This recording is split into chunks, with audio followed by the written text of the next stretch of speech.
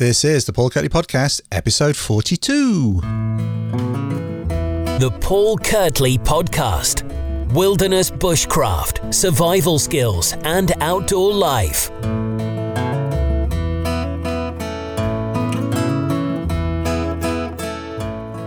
Welcome to episode 42 of the Paul Kirtley Podcast.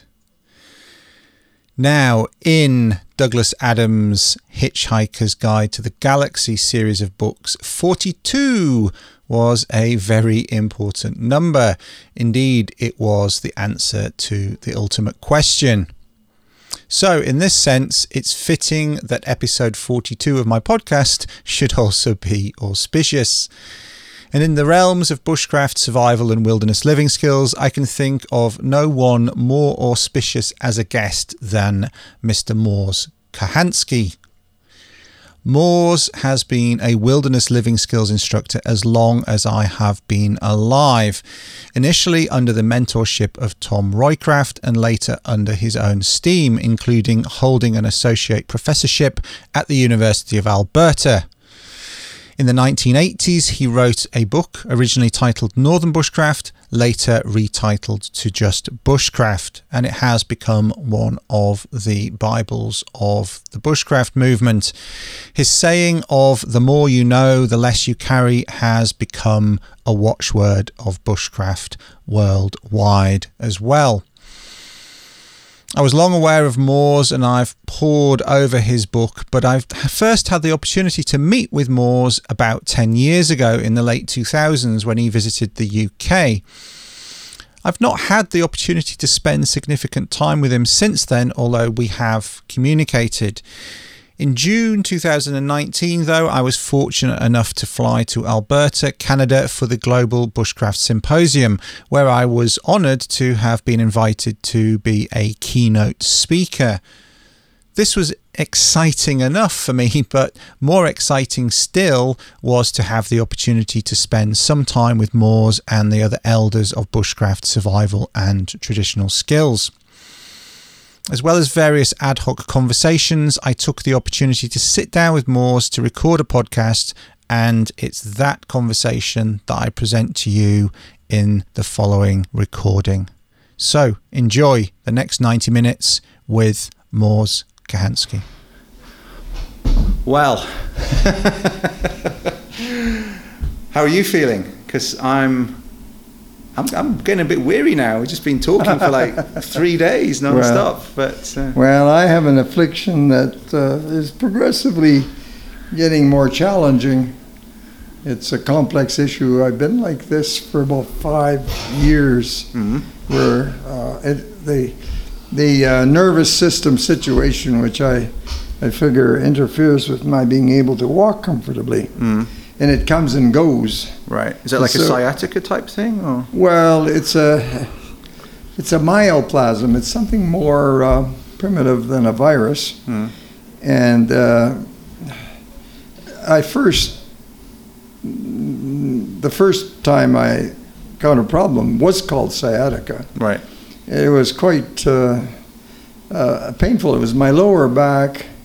And of course, the pain, you can appreciate why a lot of people get so desperate as far as pain is concerned. 11 Canadians die from overdosing on opiates, that sort of stuff. Morphine and codeine and things. And I am the only time that things are painful is when I'm walking. So if I'm sitting still or laying down, I don't have a problem. But the matter of fact, when I got this condition, the medical establishment had no idea. They took x-rays and everything. We say, we can't account for your pain. You haven't slipped discs or you haven't got anything. And then one day, by luck, when I was maybe a year or so into having that, there was a British doctor on the CBC, and he proposed the idea that there was this myoplasm, which they're beginning to recognize. Since then, I think, I try to keep track, there's about 150 myoplasms that you get. Right. You know, there's myoplasm that you can get from horses that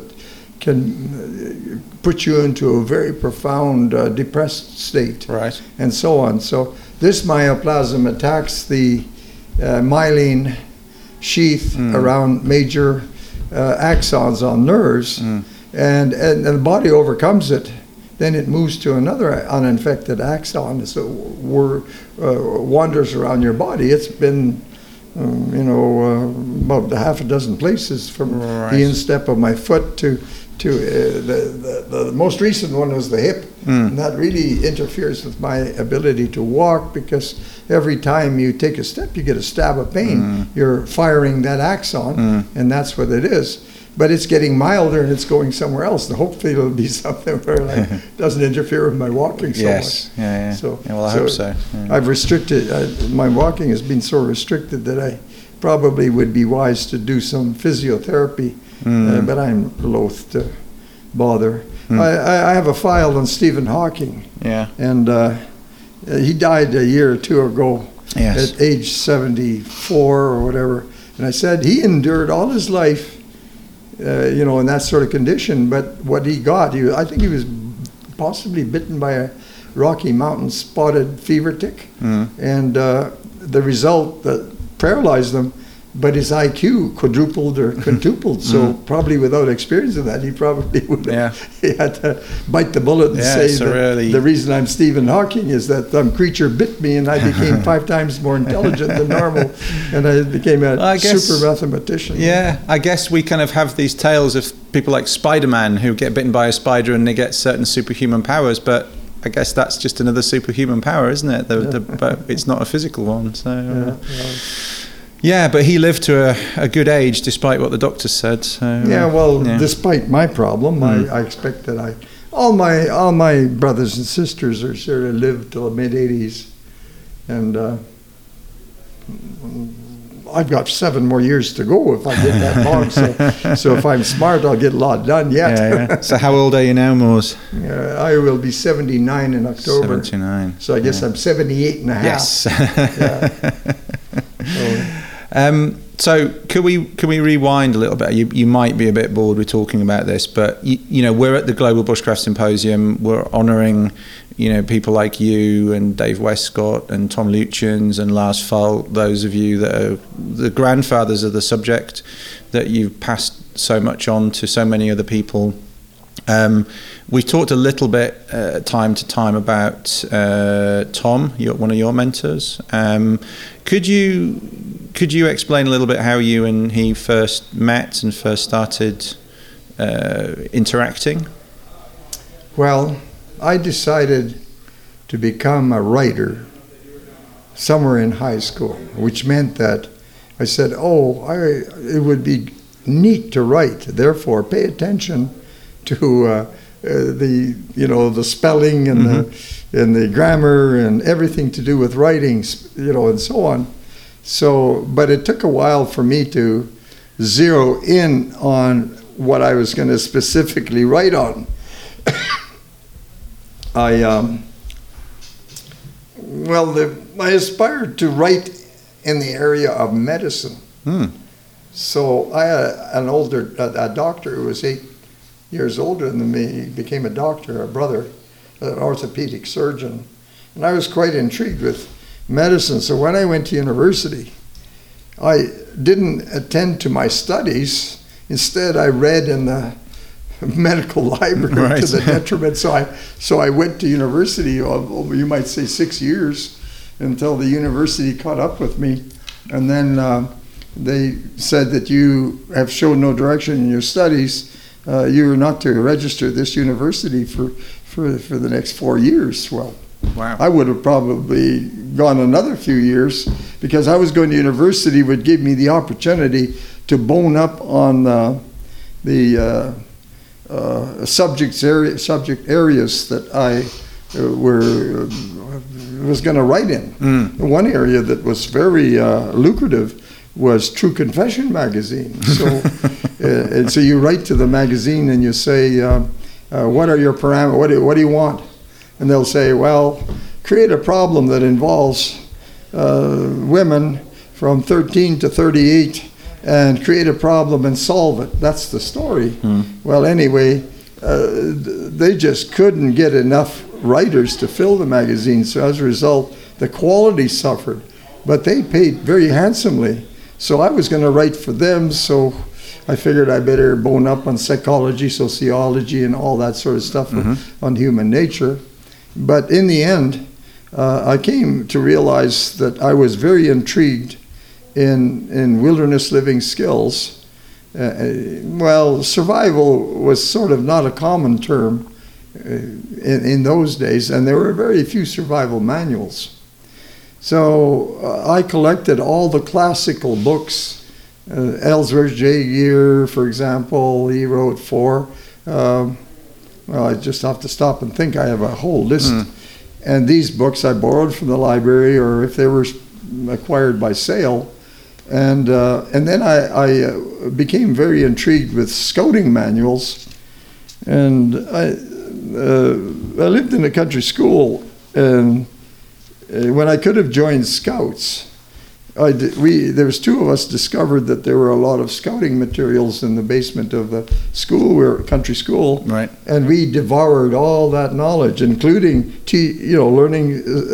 We went as far as semaphore and stuff.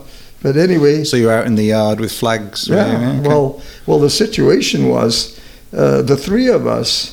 We were in a situation where you might have said we created our own scout troop, the 3 of us, and we went to the extent that we would say outdoor ed wasn't something that was sort of incorporated in there, but the knots, everything to do with scouting, the information was there. There was a display case in the local city, everything a scout could buy, and when we applied to buy, they said you have to prove you're a scout before you're allowed to buy these, really? The scouting logo. And had you been involved in scouting ever? Oh yeah, I joined. So when I moved to the city to go to high school, and the very first thing is I joined the Boy Scout troop. But I found I got very disillusioned after a while. Being, you're grade 8. What is it? 8 and 5, 13. Mm-hmm. Well, I come off the farm. I have a saddle horse. I have a real saddle horse. I can harness horses, and I can go and harrow and plow and everything. I drive a truck. The rule was that a farmer didn't have to have a driver's license if he drove the gravel truck from his residence to the local elevator. I drove the truck occasionally because I was, that sort of thing. Well, the issue is that I did everything as a man, and I joined a scout troop, and they're playing these games of the grommet with the stick, and they discourage you wearing your uniform. Really? And I joined on, and then a scoutmaster. He was relatively young, and he didn't help matters because he took me to task for the fact that when I thought the other scouts would enjoy having a walking staff, so I cut staffs. And I still remember clearly how he ripped the strip off of me both sides for desecrating the forest. So for cutting the wood. For cutting it. I let him say, well, that's my father's farm. I didn't cut this in a park, whatever. But he had that sort of conservative thing, but he went a bit overboard. And of course, the scouting movement sort of said, no more campfires. We have to use backpacking stoves and on. And as I matured, I said, I don't teach campfires to create fire scars. I teach because so many kids are injured by fires. So you should learn, and you should know how to use a fire. And that if you know how to use a fire, the abuse is not really the sort of thing you encounter. It's people who don't know what they're doing. It's a little bit like you learn to drive a vehicle properly, so otherwise you don't say you can't use a vehicle, you teach them how to use it properly. Yeah. Well, anyway, I'm in the mode of collecting books that sort of relate to the outdoors, every outdoors book, which there might have been about 40 or 50 books. And when I met Tom, I had that library, and I drove by the gate of the survival school. So the training begins in Edmonton, and then about almost 300 miles further west, that was the activity area. So when the students were finished with all the classroom work and everything, then they went and would spend maybe 2 weeks doing the building lean-tos and learning all the other stuff that you have to know to do well if you find yourself in the bush.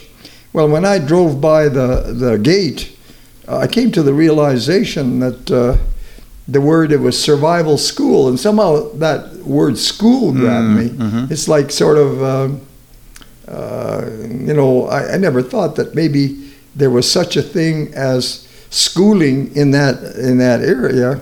And the signs were so intimidating because maybe too many people would turn into there was signs like no trespassing. Keep out. And you got the feeling that you better not go down there because they might shoot you or something. Uh-huh. So I drove back past that in my work as a welfare officer to this community that took me past the school.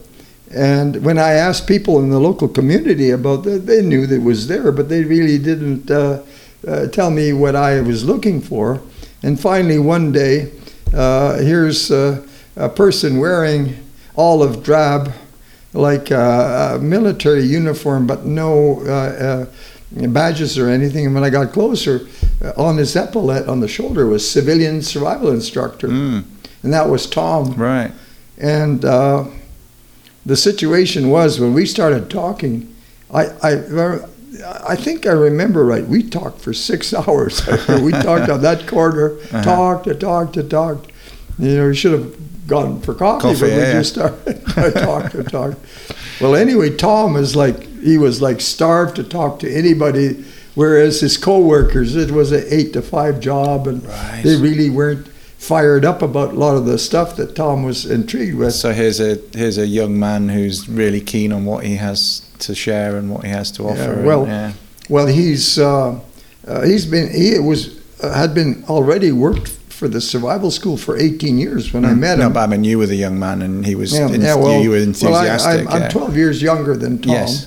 And in our discussion, what's survival all about? What's what we do? So he's answering a lot of questions, and then at some point he says, "Well, do you know how to light fire other than with matches or a lighter?" And I said, "Well, I have the literature, but I actually haven't." So one of the very first things we began to work on is to light fire by friction. Right. And it took months before we started to succeed. So did you go to the survival school with him, or was that off-site? Well, what happened was that shortly after I met Tom, the government built an outdoor education facility with the intention of teaching teachers more on skiing and hiking and everything.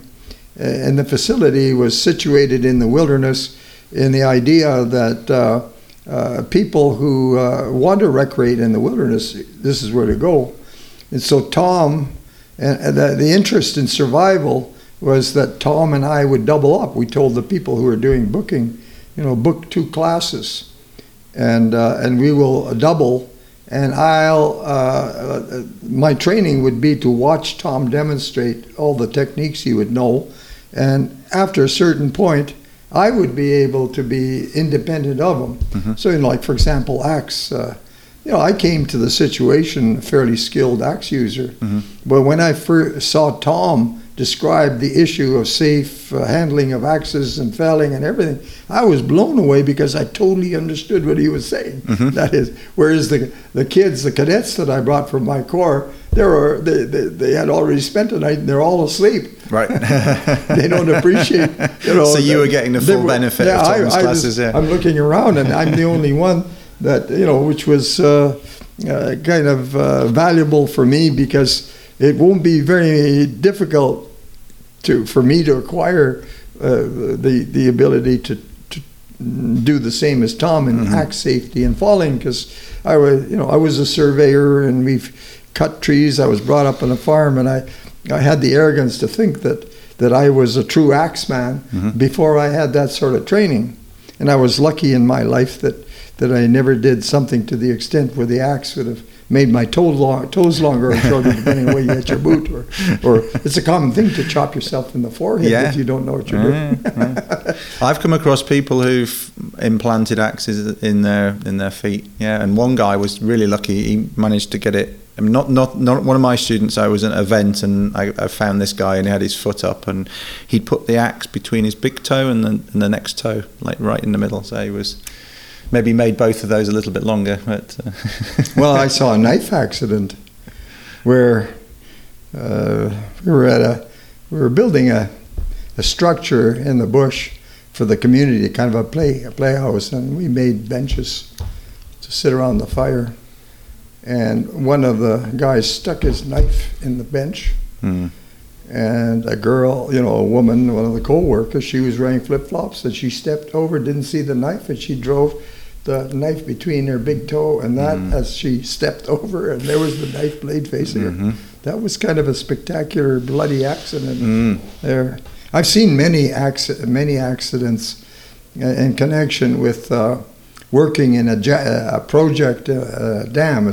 I was a surveyor that put in the shoreline so that the people who clear the trees and everything that are going to be underwater.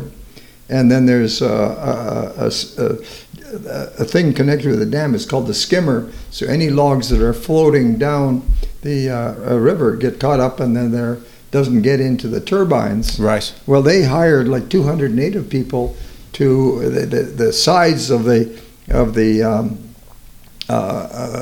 between the skimmer and the actual dam were very steep. So here, 200 native people are felling all those trees on that slope, and there would be an accident every day. And I happened to be near there, no first aid kit.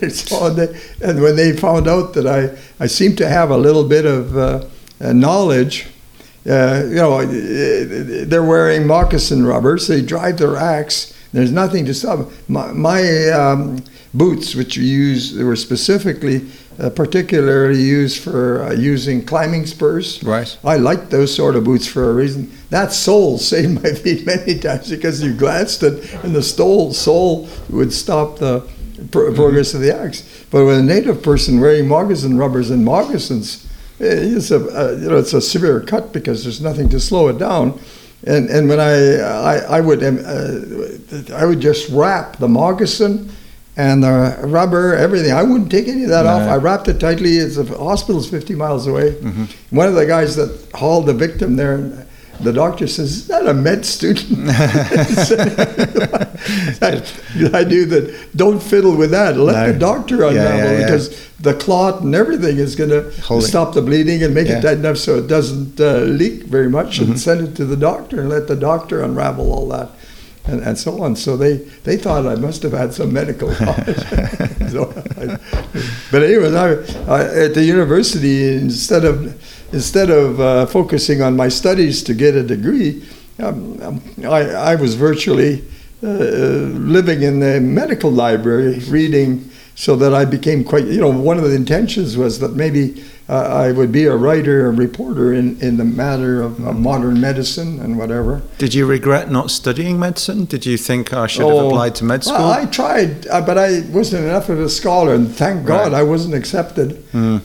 We often say that the best survival instructor has probably got a degree in medicine and is married to a nurse who's an emergency room nurse. But I've had many doctors, and at one point, I taught over 600 nurses from the northern regions with the federal government, the National Health and Welfare Services. They service all the Indian reserves and all the territories, and there was about 4,000 or 5,000 people in that department. And there was a thing called the Hartwell Affair, where a pushy British nurse, Judy Hill, had a patient who was suffering from appendicitis, and unless she was evacuated from the territories to Edmonton, the nurse felt that she would die from the appendicitis. And Hartwell said, "The conditions are way beyond my means," but still, she said, "Well, it's going to be on you that she didn't understand what flying is about. She didn't listen to the pilot, and of course they crashed. And Judy Hill was killed on impact. The patient, I think, like a couple of weeks later, and she brought her nephew as a company, and he died 5 days before Hartwell was rescued, and Hartwell was rescued in 48 days. And I interviewed the search and rescue technicians that actually, evacuated him, and his ankles, legs were so broken, and he survived because he had so many sleeping bags. But when he got to go to the bathroom, he couldn't go, and he just had to go to the bathroom right there. So it was quite a mess by the time he was located. Yeah. But anyway, I've got a big file because I tried to. Tom provided me with all kinds of literature where the SARTEX would be debriefed, so you had the intimate details of the rescue, that you might say. And how did you find that informed what you teach? Were there common themes that came out of that? Were there things that you thought we need to teach things in a certain way as a result of the information that was coming in from the SARTEX? Were you that methodical about it, or was it just more of a background information? No,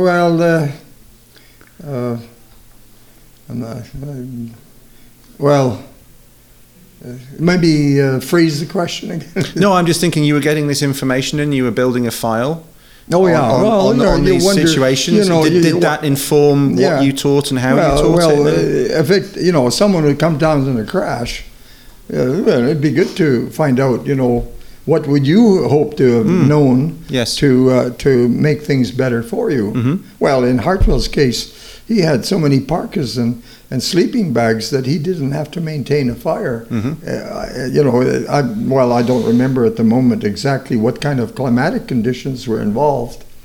But when I had the health and welfare nurses, well, of course, there I had to, create a syllabus that would be, we imparted the type of knowledge that they should find useful should they be, building a lean-to or the nature of the fire or getting fires going. It was like a 4-night program that every nurse and doctor and dentist and public works people who were involved in flying. Judy Hill was the 4th nurse that died in an airplane crash. Right. So they decided that they were going to have that. And I got the student. Well, first of all, they hired personnel from the survival school, and they were so brutal, treating the nurses like they were military people. The students mutinied. They just picked up and went back to the center on the instructors, which caused them to fire the instructors. And then they approached me and, can you take over? Well, by then they had run quite a number of courses. So there's only one nurse from each nursing station, of which there might be, more than, there would be 3, 4, 6. And those nurses that initially took, they went back and they spooked the other nurses who didn't want to come. Right. They were like, don't go anywhere near that training. I almost died. You're not going to enjoy that. And so after that, they're coming at a course unwillingly, but the department says you have no choice. You have to take the course. Well, anyway, Tom and I, we sort of understood that you serve no function by making people absolutely miserable until they have had a chance to be able to take care of themselves in a way. Why are you causing them to be so uncomfortable? Well, these officers, the sergeants or whatever, they were too brutal. Well, it was good because I got the job. So then you were building skills before you were testing them? That was the kind of ethos? So sort of rather than just beasting them from the beginning, you sort of built them up before testing this? Well, put the students into a comfortable situation, which they didn't. Tom suggested I build a camp that would house the class. So I built shelters that were heated by stoves, which is easy to heat and comfortable, and lots of things. And a matter of fact, I even had reading and that. There were people that were I said, if you come unwillingly, and you find that you'd rather just sit and read and wait till the course is over, but it better not get back to the center that I provided you. I said, I don't want to force an unwilling person to do stuff. There were people like that, but there were also people that really look forward to the most austere sort of stuff. They really, that was their thing. So I would build these facilities that were easy to heat. And when we vacated with the previous course, the stoves, the kindling, or even if the stove was cold, the kindling was put in the stove, so you didn't have to, you just lit it. Mm-hmm. Well, I'd keep it secret to make sure the staff at the center didn't know I had this camp. And when I got the students to the camp, I said, this is the story, this is the way I see it. Take on whatever you feel you're comfortable with regard to, some people, that was the thing they wanted to do, is build the lean-to. So gradually we began to accumulate a village to accommodate twice as many people as was there. And you go to 60 below. Well, 60 below is brutal. And you don't actually do very much outside at that temperature. You do a lot in the shelter, the warm heated shelter. And so the students are like getting an insight in the way the native people would live with wood stoves and being comfortable and everything. And so on. And then we'd go back to the center, and the staff there would say, oh, it's 60 below. We can't get our vehicles going. We're freezing to death just to get to work. How the heck do you people manage? You look like you don't have. We sort of like, well, the students took on exactly how much challenge they wanted, and they were happy that to not let word get out that we had a comfortable camp there, and so on. So, well, anyway, like the course, you find that when you're a survival instructor, if someone dictates what you should teach, a guy like me says, well, you hired me as a survival instructor. If you want to dictate to me what to teach, you teach it. Yeah. So I would immediately say that your concept of what survival is about might be such that, because there's a lot of people figure, well, it must be universally the same, and they apply expectations that are unreasonable. I mean, they're hiring me because maybe the company says I should get a professional to teach it, and they turn around and figure they should tell me what to teach. And you might try, but you're as an instructor, it interferes with your. If you're hired as a survival instructor, anybody dictates. It might compromise your professional,ism or whatever.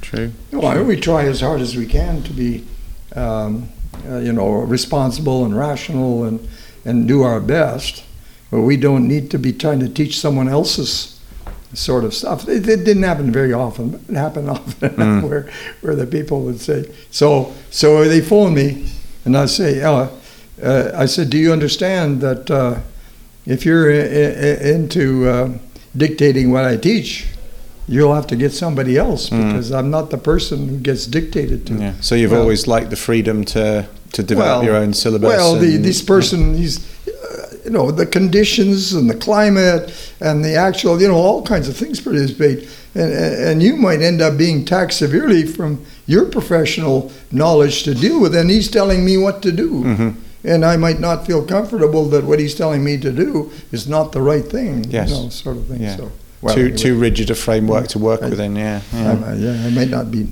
not know what I'm talking about. No. Little question: you mentioned the three of you forming your kind of own little kind of private scout troop. Who were the other two? Well, we were in the same grade. Grade, yeah. We were, we were boys the same age. Yeah. And there was a girl, but she didn't participate. She was in the same grade. Yeah. You're in a country school, elementary school, 30 kids around there, and 8 grades. So in the first grade, there'll be maybe 8 kids, 10 kids. Right. In the 8th grade, there'll only be 2. Right. So it was your whole grade basically. I see. Yeah. So we discovered this stuff. As a matter of fact, I went to a jamboree in Prince Edward Island, which is way across Canada, and I'm walking along, and there is a scout troop, and they said, Spruce Home Scout Troop. And I went up and I said, are you talking about Spruce Home north of Prince Albert? Well, that school started up another scout troop after long years after I had left, and so on. So it was kind of interesting.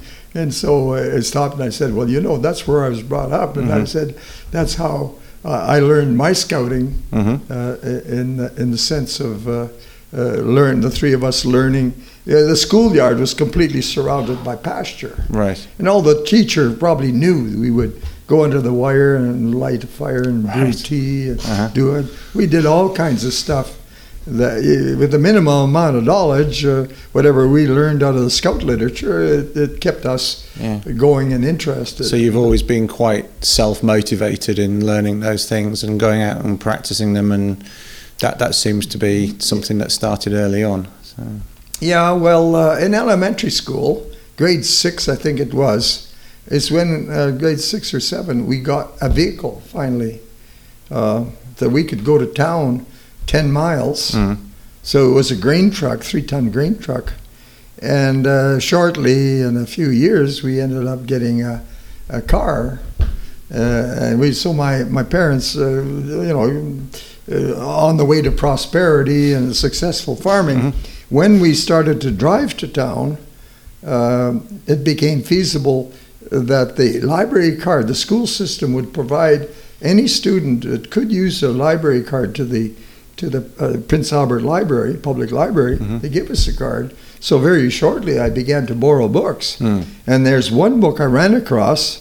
When I looked at it and flipped through it and so on, I developed, I had to have that book. So I understood you can buy books. You can buy books in a library. So I take this book to the counter and I say to the person, I said, how does one go about buying a book like this? She said, oh, no big deal. She said, let's price it. You bring the money, we'll send for it. So the very first book was the Ashley Book of Knots. That was, like I often would say, I would love to have collected stamps, but I couldn't afford to. But I could afford to collect knots. And so on. So I became very intrigued. I mean, the Ashley Book of Knots is like, close to 3,000 knots, most of them decorative and so on. But in our knots tying and the scouting and whatever, a very functional level of knots. Well, of course I could tell a story, but for example, as a surveyor, I worked for a road construction crew. And one of the person who drove a big earth-moving machine, who I would have fired for a variety of reasons, but I didn't own the company. So it's drizzling, and this big earth-moving machine with a full load of dirt is going south. I'm going north, and as I'm walking, the machine is sort of going at full bore, and all of a sudden it goes up, and it's like, how can that happen? Well, when I turn, he's driven off the road, and the machine is totally upside down, and the muffler stuck in the mud. And the engine stopped dead, and I could see that he's not going to drown, but he's struggling trying to get out from under this.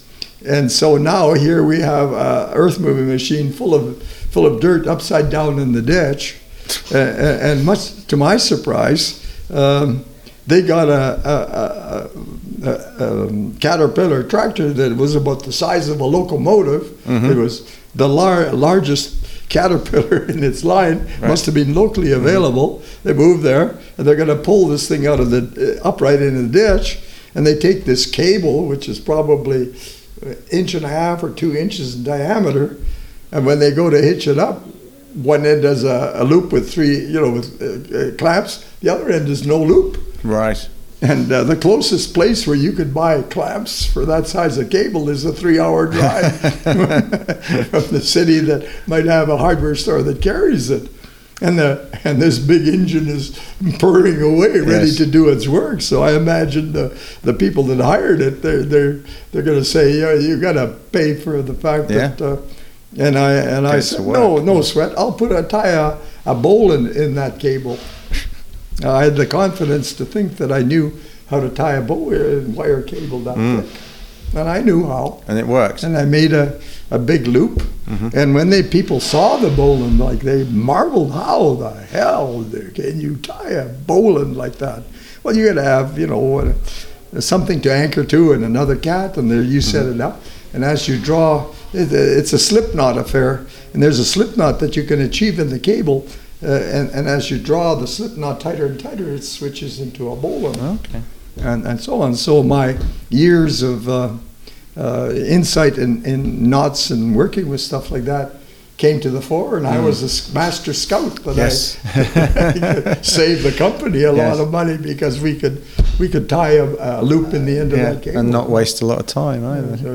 Good stuff. One of the things that, as I say, we're doing at this symposium is honouring people who went before us. And what do you credit Tom with in terms of the main things that you learned from him? Well, when I met Tom, I would say that the relationship that I had to Tom is like some of our co-instructors like Kelly Harleton and so on. If Kelly can learn everything I know, and he starts from that point too. So with Tom, in our relationship, he had worked out like the ski shoe and the pack frame and the signal fire and all kinds of stuff. And so in a short while, he passes that knowledge to me, and I have the opportunity, just like Kelly, to actually augment or improve or do this. And that's sort of the mechanism. Tom went so far with the ski shoe, and I said, well, like the idea is you buy a pair of ski shoes or snowshoes, and you have to deal with the article that you can't vary or change because it's already built. But if you have to build it in the field, build it according to the conditions. So if you are on a snowmobile, you build a ski shoe that maybe the sticks are meter and use 3 because that'll support you on the snowmobile trail. But if you try to walk out, you keep breaking through them, which is exhausting. So you might even carry 6 sticks like that, and you get into a situation, rather than wallowing in the snow and trying to make everything from scratch, you've got this bundle that'll stow on the snowmobile. I could build a full-fledged ski shoe at this, if the forest is there and I can cut out the slender tree and peel it. So I peel 5 sticks and everything, and I have a functional snowshoe within half an hour. So in an hour, but even that's, why are you building a snowshoe that's got 5 sticks and taller than you are? There's all kinds of parameters. Whereas if you shorten it and stay on the snowmobile trail, that's all you need. So and then there's exceptionally powdery snow where you build a bigger snowshoe, and then there is the issue of traveling on ice where it might still be dangerous where you could break through. Well, you make a 2-stick snowshoe that's 12 feet long. You use poles that you might have, you can 12 feet, then you got 4 sticks, and you walk safely on a centimeter of ice, and you're not going to break through. Distributing it across. And actually, in the summertime, when you are traveling long distance, the muskegs are kind of exhausting to walk through. Build your simple ski shoe that'll hold you up on the muskeg, and you might not even get your feet wet because you're not sinking in the moss. So it's applying it into different contexts and looking at you look around and what are the conditions of all the choices you have. You have a concept. I work with native people, And the challenge is that Native people see me as a young-looking guy, and they're old veteran trappers. Who's he going to teach me survival? Yeah. I ran across a situation where I was hired. I was going to spend 40 days in this college, of which I had a week with these Native trapper instructors. And the reason I was there was the college figured they should get some survival, because I think it was 16 graduates from that college froze to death that year.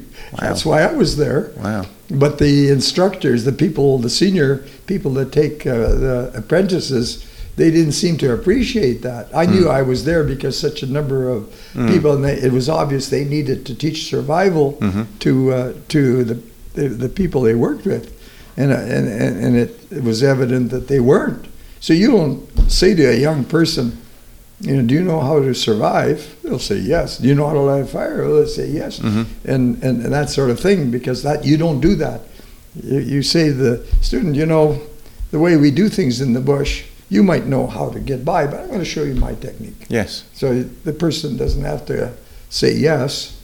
Well, it took, when I started, from the time we started class at 9 until I stopped and paused to ask for questions, well, I saw people furiously writing. They were writing down every point they were going to contest me and so on. I realized that when they started asking the question, they were sort of saying, we're going to put you in your place. Yes. We're competent, skilled. And I'm like, I'd never sort of had that situation. So I'm thinking, and the first thing I said, I'm a survival instructor. You're a trapper. I'm not a trapper. You're not a survival instructor. Yes. But that didn't really work because then the strategy, because I said, what am I going to do with this? From now on, I am going to say, do you want me to show you? Yes. And I work with Native people a lot. They have a hard time putting a razor's edge on a knife. And they're trappers, so the elusive nature of beaver fat, you should know how to sharpen a knife. And I said, would you want me to show you how I would sharpen a knife until you could shave with? Would it help you with skinning a beaver? Well, they had to agree. Yeah. And the way I couched the term, if you didn't say it right, I would say, hey, okay, you're so smart, you run the class. Yes. I'll listen to what you got to say. So I actually started with that. And then looking out the window as I'm, teaching them how, demonstrating how I can sharpen my knife till I can shave with, I'm looking out and I said that density of forest is just about probably very good to make ski shoes. So I said, what if we, you lose a snowshoe, you break a snowshoe, the dogs eat the webbing. Would it be useful to know to replace a missing snowshoe? Well, they figured that would be good. Well, they didn't notice that I purposely put more flotation on my snowshoe because I put one of their snowshoes on one foot and I went along and so I hear, look how his snowshoe isn't sinking like the regular snowshoe. And so I got there, I'm saying, I'm not here to talk down to you. I'm not here to teach you something already. No, I'm here to give you the insights on how you relate to a person from your community and the assumptions that you might make, because after all, such a large number of graduates from this college that were under your tuition froze to death. And they of course they didn't. I sort of was able to sort of get back at them. And after a while they realized that Polish fair-skinned non-Indian had something, and we really got on because I had them like for another 6 days, right, and so on. So, but anyway, then I had fisheries officers, and they were all Native, and they go to the college and they keep taking the course over until they finally pass. And so all the fisheries officers have vehicles, and we go out, and it's snow has been plowed, but there's room for us to park on the edge. And so here's 20 fisheries officers' vehicles, and there's one guy wearing beaded jacket, and all the rest are in uniform. And the people that day would go ice fishing. They'd drive by all these vehicles, turn around and go home. Because all the fishery officers are there.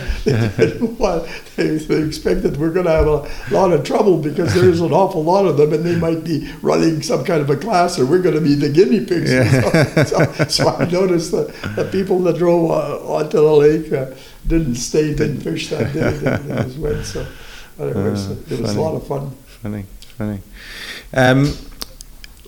What in terms of your contributions, you're associated with things like the super shelter, the flip-flop winch, some of those things, which, there are very few people in this field who seem to have created new things. We often, like you say, you learn from your mentors, you use it as a starting point, you add maybe your own spice to it, but it's essentially what a lot of us are doing is passing on information that we've learned and is well tested, but you're known to have invented some new things. Can you tell us about the origins of the super shelter?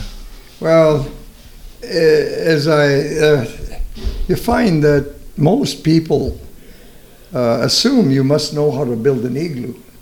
Tom Roycraft said the RCAF establishment figured that a white man didn't have the capability to build an igloo until a white man built one, and then they realized you don't have to be an Eskimo. But they thought that was so complex that the only way you could build an igloo if you grown up in that situation. So they at first they sort of were saying, well, a white man can't build an igloo.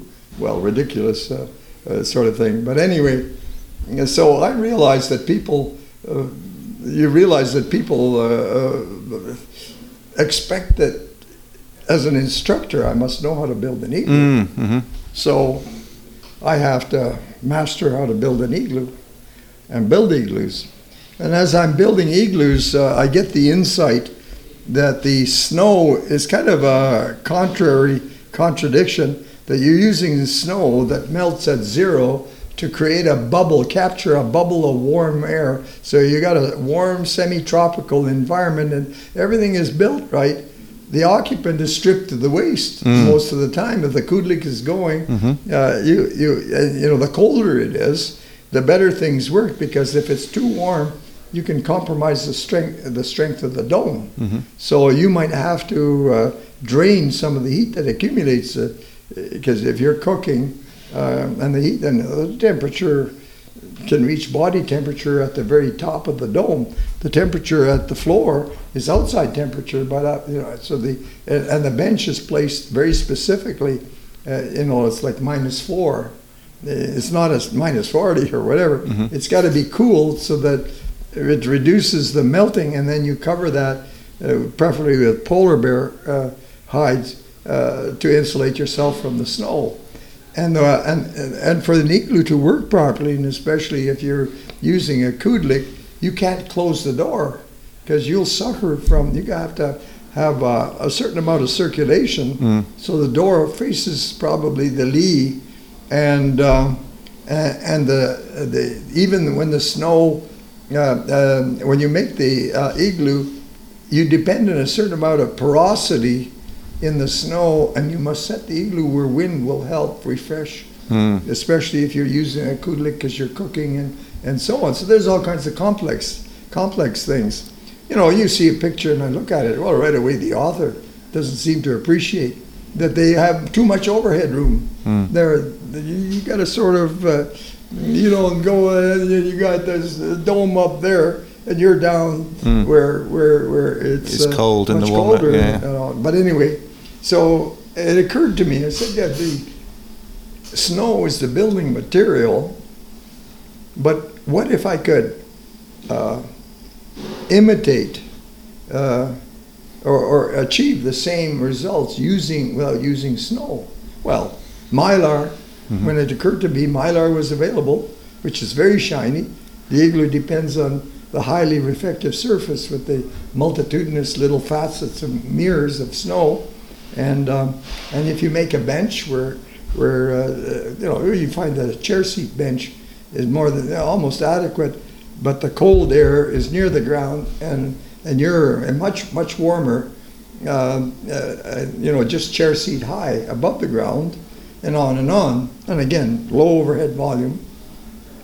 And so actually you use a window to let the warming effect of a fire outside.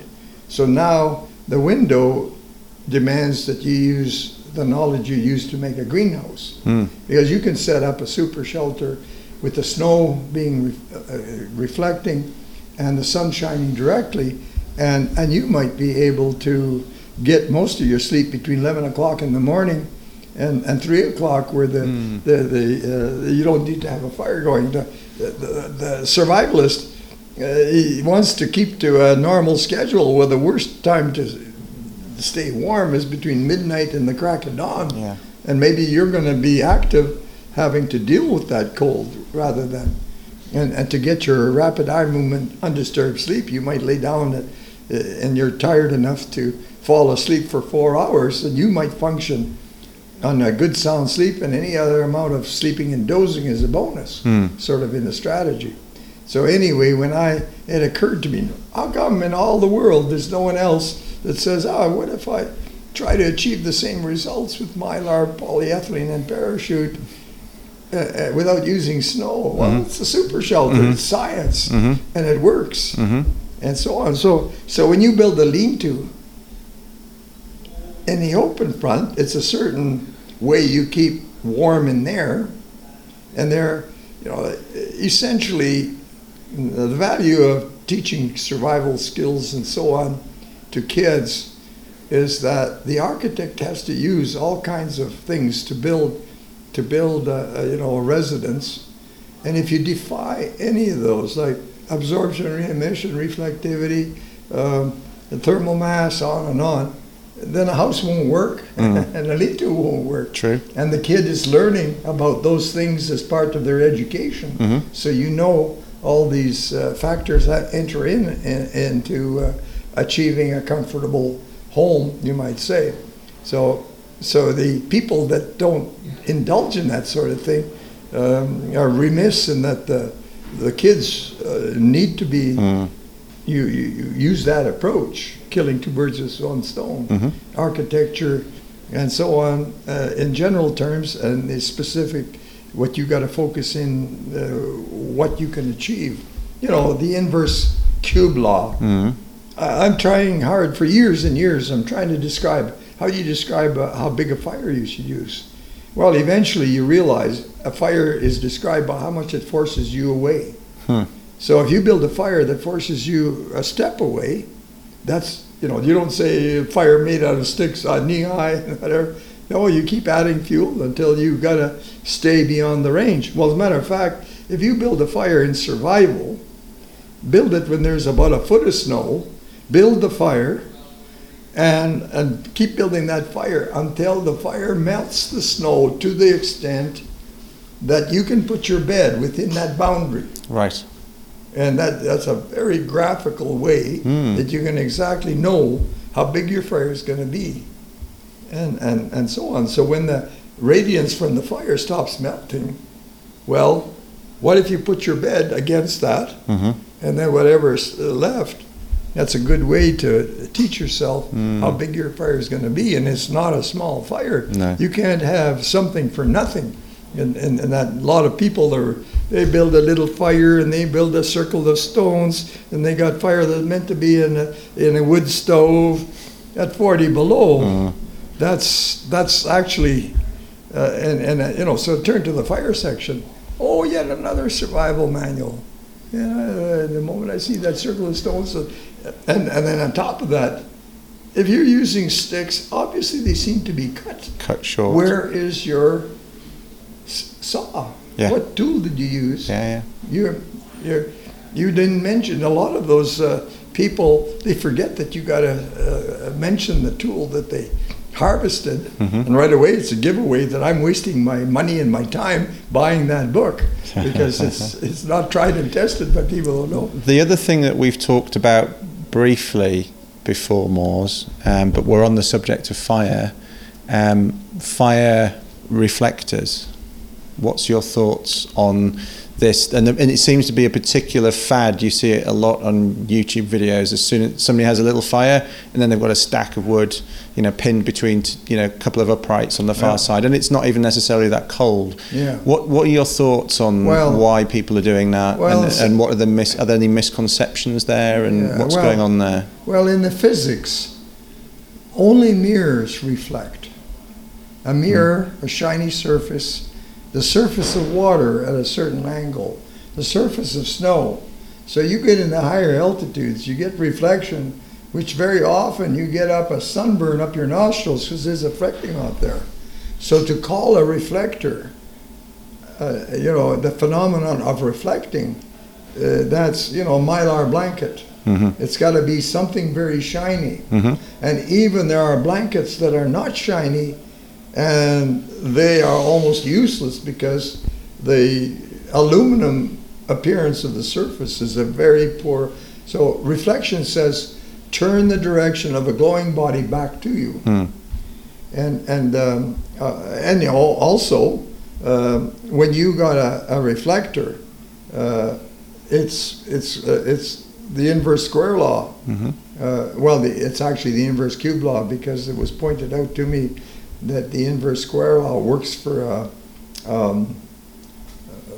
vacuum, and the air that surrounds you interferes with things, so it's a closer rule to call it the inverse. So you're warming air, and it's convecting away, or it's just absorbing some of the heat. The heating engineer that took this, he's actually a good friend of Randy's. And it was my good fortune that he took some courses, and he was involved in installing furnaces and all kinds of stuff. And I'm looking to the literature to try to describe fire, so that for every centimeter the back of the shelter is further than you need to be. You lose a tremendous amount of opportunity to heat. And if you don't build your fire right against the wall, whether it's made out of stone or logs, that's where you get the greatest effect. When you show a log wall a foot away to keep it like furniture so it's not consumed, that is a total waste of time, because the fire has to hit that surface, warm up, and then re-radiate all that way, and so on. So people who don't realize that they should go back to their physics that they took in high school, because what they're saying is not. It's kind of said. I always sort of said, if possible, have science direct you, and that worked very well, and that's where the super shelter does so well, because you're playing around with the science of the warming rays, and it just happens, for example, that polyethylene is way more translucent to radiant, whereas glass is very opaque. So if you had a big fire outside of a greenhouse, you'd discover the glass would really prevent you from warming up the interior of that greenhouse. And the glass itself gets quite hot. Well, it could get quite hot. But it's absorbing some of that heat. Well, if you have a wood stove that has a glass door, and get a good fire going, and close the door, and get it going till it's woofing, and then put your hand, you're almost touching the glass, and you can tolerate it. Yeah. Open the door, and now you discover that you gotta you're gonna have to stay a foot further than you would have, because the glass was screening it. But now I get to talking, and the vibration of my brain. It was all relevant. But we were talking about the so-called fire reflector. Yeah. Well, there was in reality, it seems like in my line of work, I encounter unusual people that are more knowledgeable, because I would say if I went back to university and took physics and other things, so you mean, there's this guy, his name is Dr. Wally Cottle, a medical degree, comes from a long line of gunsmiths in Edmonton, and he pointed out, you say in reality there is no reflection. when you build a wall, it's absorption and re-emission. And that mechanism is so different that if you're thinking reflection, you're so far out that you are your own worst enemy. You're not doing it right. But if the idea is to warm the log, so the radiance that warms the log is absorbed by the log, and then the log gives off weaker, longer wavelength. So you might be able to utilize that in some way, but appreciate there's a big difference between a surface that is acting like a mirror, which redirects almost everything whatever hits it, whereas the log doesn't. So you're displaying your ignorance by so I'm trying to change the name. I said re-emitter fire. But I found a lot of trouble with that because I would say, oh, let's build a re-emitter fire. And the people would come along and say, what are you talking about, re-emitter fire? And I said, well, oh, you mean the reflector. Well, they don't want to change. No. I'm trying to, so the people that are coming up, that are not going to question that, but the old timers, oh, that's what you're at. And of course, they might not be that impressed or keen in that subtlety. So I would say wall backfire, and then I got around it. Okay. So build a wall. The wall could be dirt or a bank or logs, green logs. And of course, if it's bitter cold, that wall back might be dry wood, because you almost need, at 60 below, you almost to warm need it up. The wall to work effectively. So you're trying to achieve a sort of like the infrared heaters that are trying to keep the ice from jamming the automatic doors, so they're shining down. You're trying to create a surface that glows like that. So if you work at it, you can actually do a fairly good job, which means that the biggest logs that you can find, and in extreme cold, they're dry logs, and as the fire burns against the surface, it acts almost like a catalytic heater, and the wall has to be high enough that as the fire burns, that wall causes a draw, and instead of the smoke going in your face, goes over your head.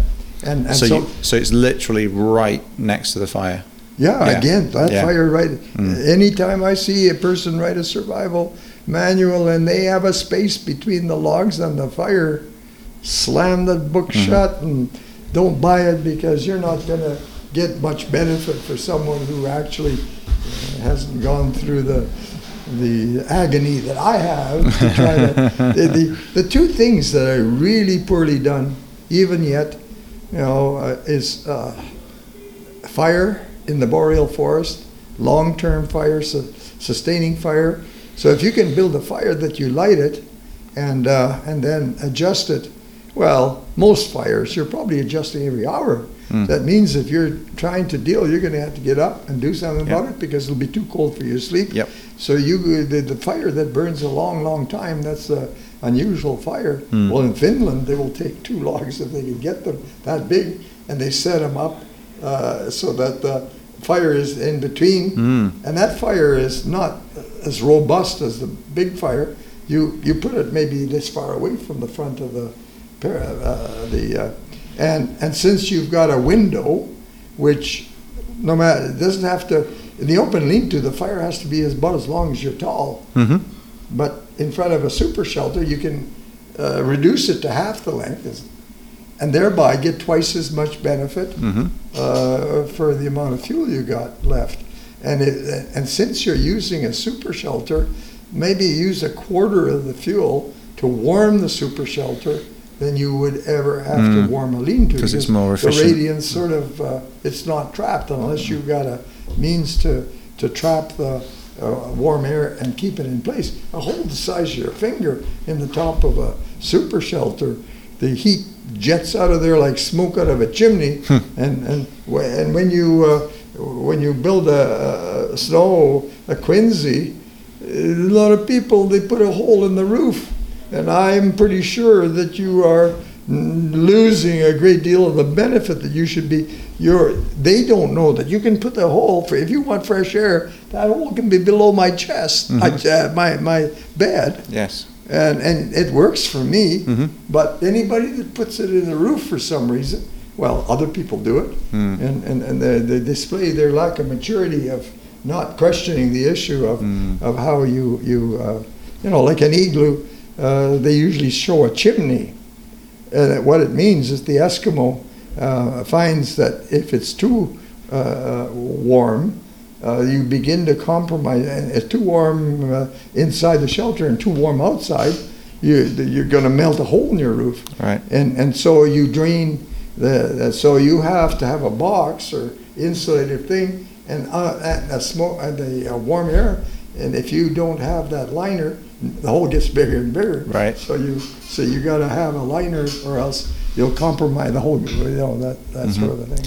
Do you think it's I mean, you've talked about sort of questioning things. Do you think it's important for us all, when, you know, rather than just receiving wisdom, to really question it? Well, there are times when you don't understand something. I would say, in my own case, I don't understand what's supposed to go on. What is the mechanism? I always found that science, you know, being, you know, physiology and physics and science, they all play a role. And so things have to stay within a rational, reasonable parameter. And when you exceed out of that, then you sort of say, okay, this is better find out what the issue is, sort of thing. You know, there's a lot of things that superficially you know, it's like one thing, and then you discover, when you examine it and you deal with it, you find very often the opposite works far better than what was. You know, there's all kinds of old things. You know, like, for example, boil your water to purify it. And then after you boiled it, you pour it back and forth from one pot to the other to get back the taste. But if you boil water and drink it hot, sort of scalding your mouth, your tissues, you derive 10% more survival time if you're drinking hot water. And they thought, well, the heat from the water is saving you on energy. No, it's disassociating the oxygen from the water, and the tissues can absorb that water far more effectively than oxygenated water. So what do people do? They keep telling you that, you know, and then people, they tell you that don't eat snow, you'll chill yourself. Well, how come the Eskimos in long periods of time, sometimes that's the only way they could make up their water? How come they can get away with it? Yes. Why is this person saying? And then when you analyze the amount of calories that is devoted to melting the water from zero to body, you know, the cost is probably a slice of white bread to meet your water needs. So what are you telling me? Don't eat snow if you can.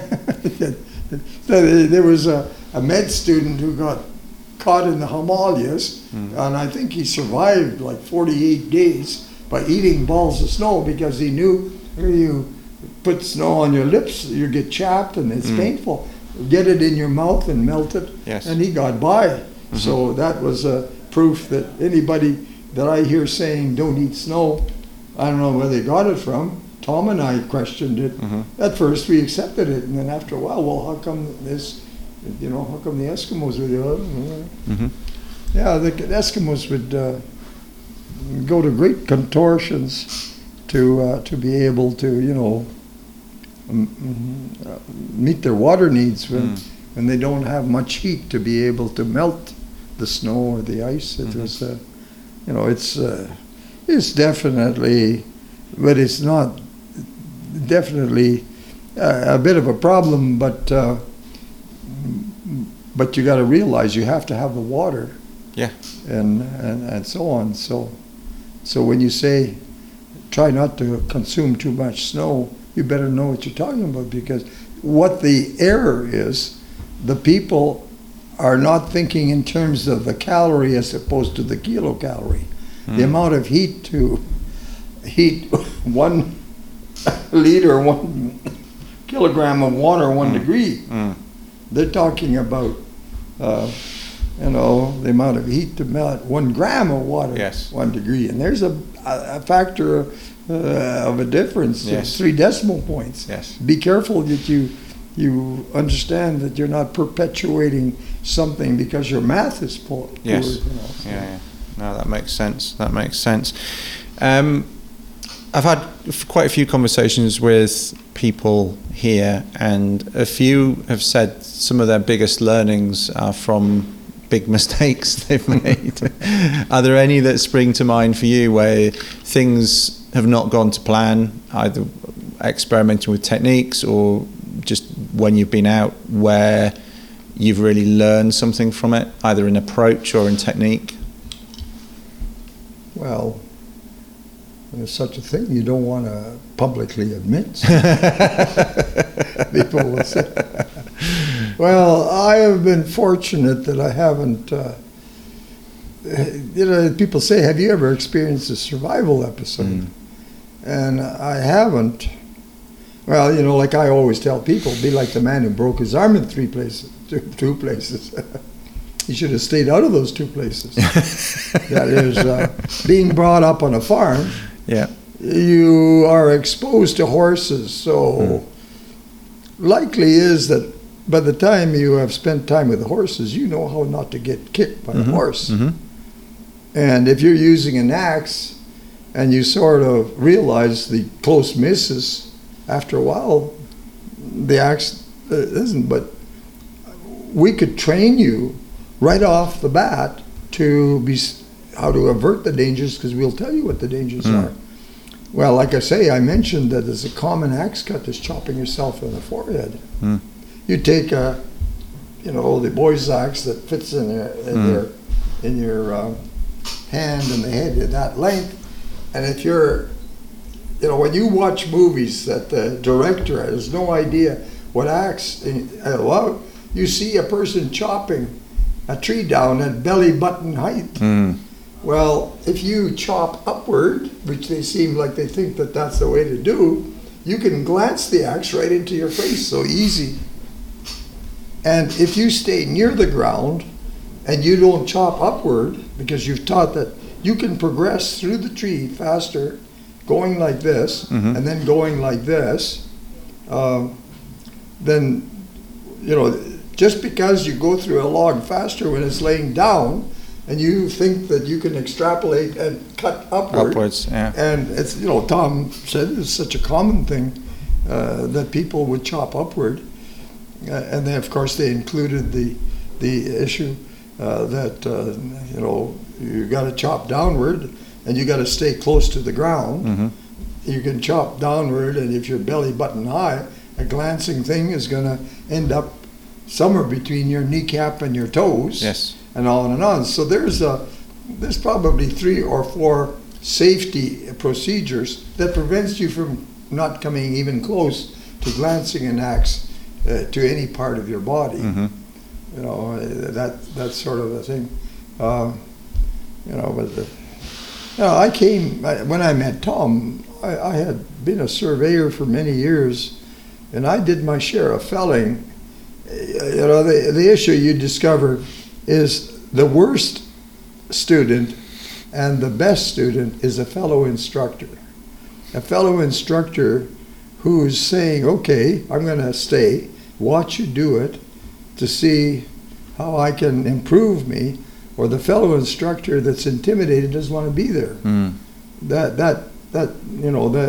That's a phenomenon I've encountered a lot, because maybe humility is something, but I think I encountered that more in military instructors who didn't come up with a way where you got to sort of display good manners and don't leave when all of a sudden the people are doing stuff that might compromise your knowledge, rather than saying I'll stay and watch, pick up pointers. Yes. So when I first saw Tom using an axe, I was like, had been using axes, and I thought I was just stunned to see what it took, how simple it was to stay safe. Now, I didn't know any of those principles. That's sort of, you know what I mean. But I understood it. He's saying, this, that, you don't do that. So if Tom said don't come outward, and this is why, the next, I got that. It's going to be in my talk when I finally get to give my own axe article and on and on. But I wrote Tom and I wrote the chapter on the use of the axe, which probably was like 95% Tom's input and 5% of mine. And many times the compensation people would ask, can we photocopy your axe article because we're giving a safety talk on the use of axes, sort of thing. But safety. I've had the good fortune that there are times, but I would stop and think, because there are issues where you do inattentiveness or something comes up, and you reflect on that. You're like rather uncomfortable, and if everybody hears that I put myself in this position, my credibility is going to be shot. But it's not very common. It's more maybe. I had accidents where I wasn't thinking, and those accidents created a severe situation. I was working in a construction camp for the Department of Natural Resources in Saskatchewan, and we set up a new camp to start a new road, probably about 100 miles we'd be building. And so we just established the camp, and we went to get water with a water trailer. Maybe it should be against the law to make water trailers with 2 wheels instead of 4. Anyway, I read these signs all the time. Don't ride in the bucket of an earth moving machine. And everybody loads up on the bucket of the earth moving machine and go 2 miles down the road, and we create a pail by pail. What do you call it? Like a human chain sort of thing. Well, so you're passing pails and you're pouring it. So this thing is made out of wood, and it's got sides, all made out of watertight joints of wood. They're flat on top, and there's 2 openings, and the wood lids with a handle, and so you're pouring the water into the trailer in 200 gallons. And it never occurred to me, what if this unhitches? What's going to happen to the trailer? And it unhitched, and I was sitting on that trailer. Well, so we drove there, there's no problem, and we filled it up. I got back on there, and I'm holding on to one of the lids with the handle. And as the driver, whose mother was the cook, decelerates, the trailer unhitches, the trailer drops on the ground and jams in the ground. I fly off. I'm holding on the lid, and I wish I hadn't, but then I don't know the consequence. I could have been killed just from, probably the fact that I was a gymnast or something. I flew over, and I landed. I had gravel burns. I grabbed my hat, so this side was all gravel embedded and everything, gravel embedded here. And I hit the ground in a way where I rolled, but the lid in the other hand, which was square, hits me next to my spine. And that's what the doctors say. I was in such pain because they didn't realize what damage might be, so they held me in the hospital. Well, anyway, I fly off. The gush of water comes out of that where the lid was, absolutely hits me, and I'm now laying in a pool of water, gravel and dirt, and I'm laying there, and I had no recollection of this. When I came back from hospital, I was sort of curious because I didn't remember. What happened was I didn't remember I flew off. I was probably knocked out initially because I flew quite a ways. It probably knocked the wind out of me. Concussion. And then they said they were afraid to move me. My back might be broken. Well, I had enough medical knowledge that I said, oh, you think, if I can lift my feet like this, my back is not broken, and I demonstrated that I can lift my feet. Well, then they were saying, well, what are we going to do? And I was the one that said, get 2 mattresses, roll me on the one, put another mattress to consolidate me so that, You're not carefully rolling around, lift it. yeah. And it's 50 miles to the local hospital. And the local hospital has a strike. So instead of 5 doctors, there's only 1 doctor. No. And the nurses are like suffering from all this, and they're not changing my bandages. I can smell that they're starting to get problematic. I figure there's gravel ingrained in so I start digging out pebbles out of my forehead. I start changing, I rip off the bandages, and then, you're not supposed to do that. Well, I just smiled. What the heck? What are they going to do? They're going to have to put fresh bandages on now. True. And so on. But the doctor figured that I better stay to get to the bottom of what damage might have caused. Well, it hit me, didn't crack a rib, but the corner really created a bruise that was very painful. So I could hardly walk and on and on. So until that abated a bit, then I went back to the camp. And when when I went back, I said,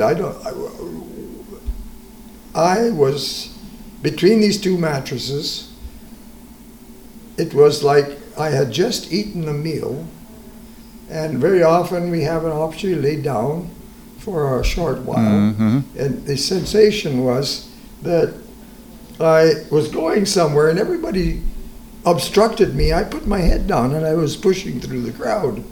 That's what the recollection was. It wasn't a recollection that, I woke up between 2 mattresses just covered with mud and so on.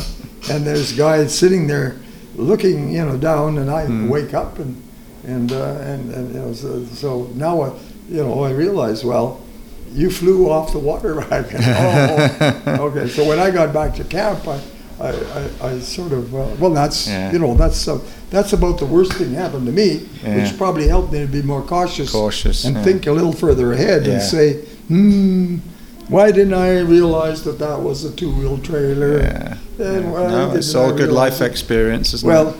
Well, apparently I didn't remember that, but the commotion that happened as he decelerated, and the cook liked me. And she went into hysterics that her son had killed me. Oh my goodness! Apparently, she really took it hard. And all's well that ends well, as they say. Now I can hear people starting to file in for dinner next door more, so we'll finish up shortly. But we've been here at the GBS for 3 or 4 days now.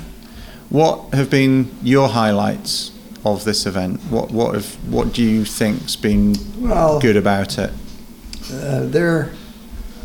It's the great number of people like Lars and Tom Luchens and Dave Holder and Brenda.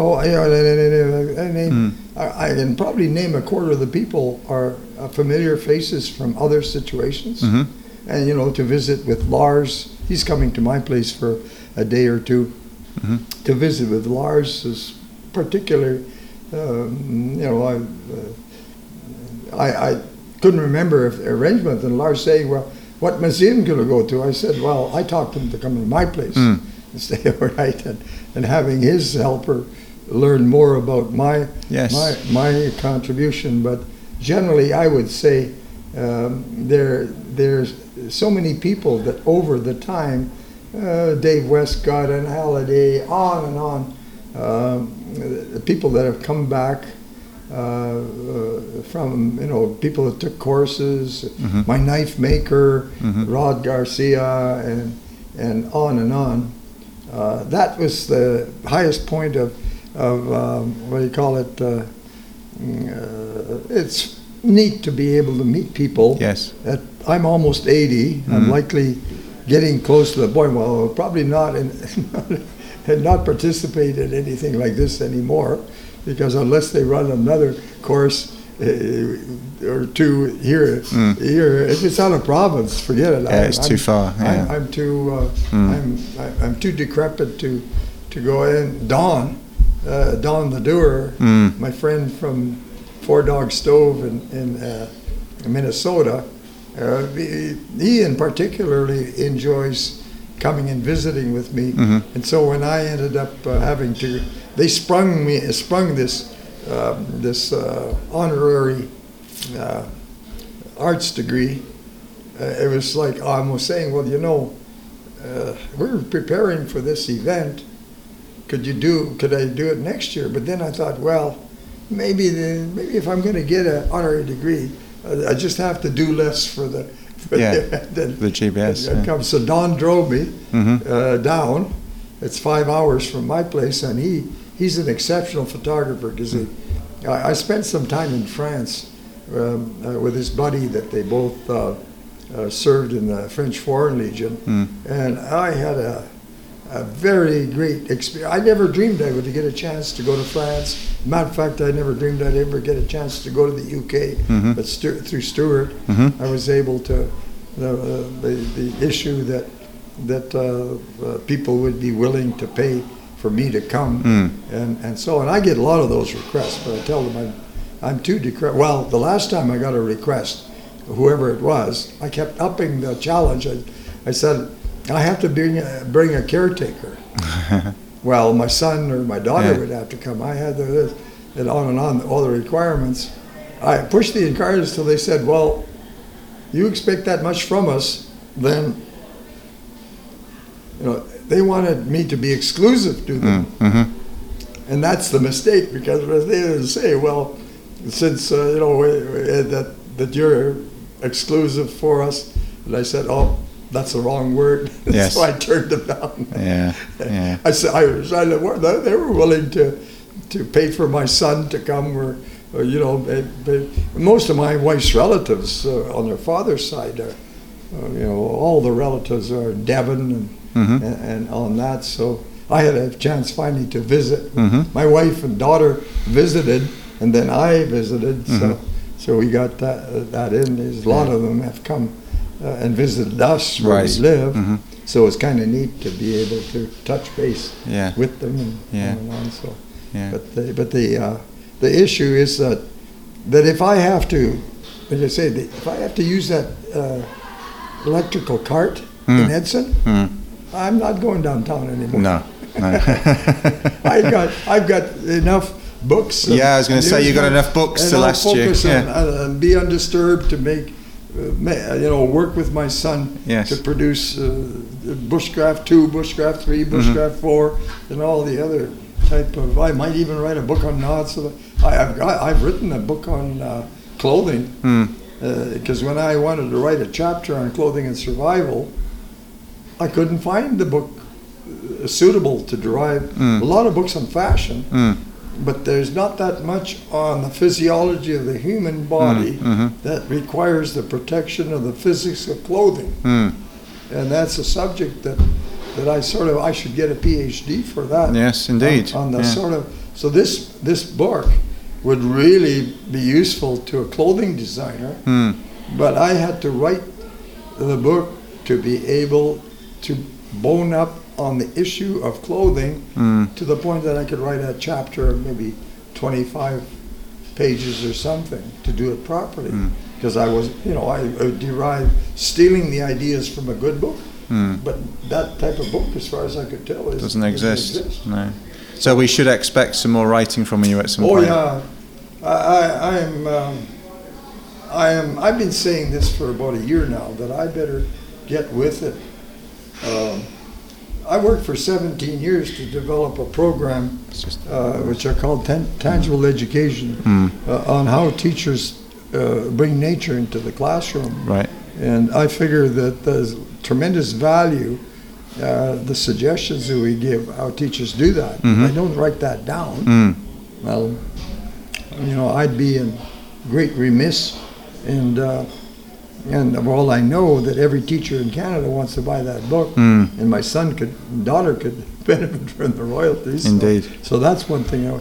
Clothing book, this book on how to teach nature to the kids in kindergarten to grade 12, and there are a lot of things like knots. Everybody brings out a book. I got my ideas on knots.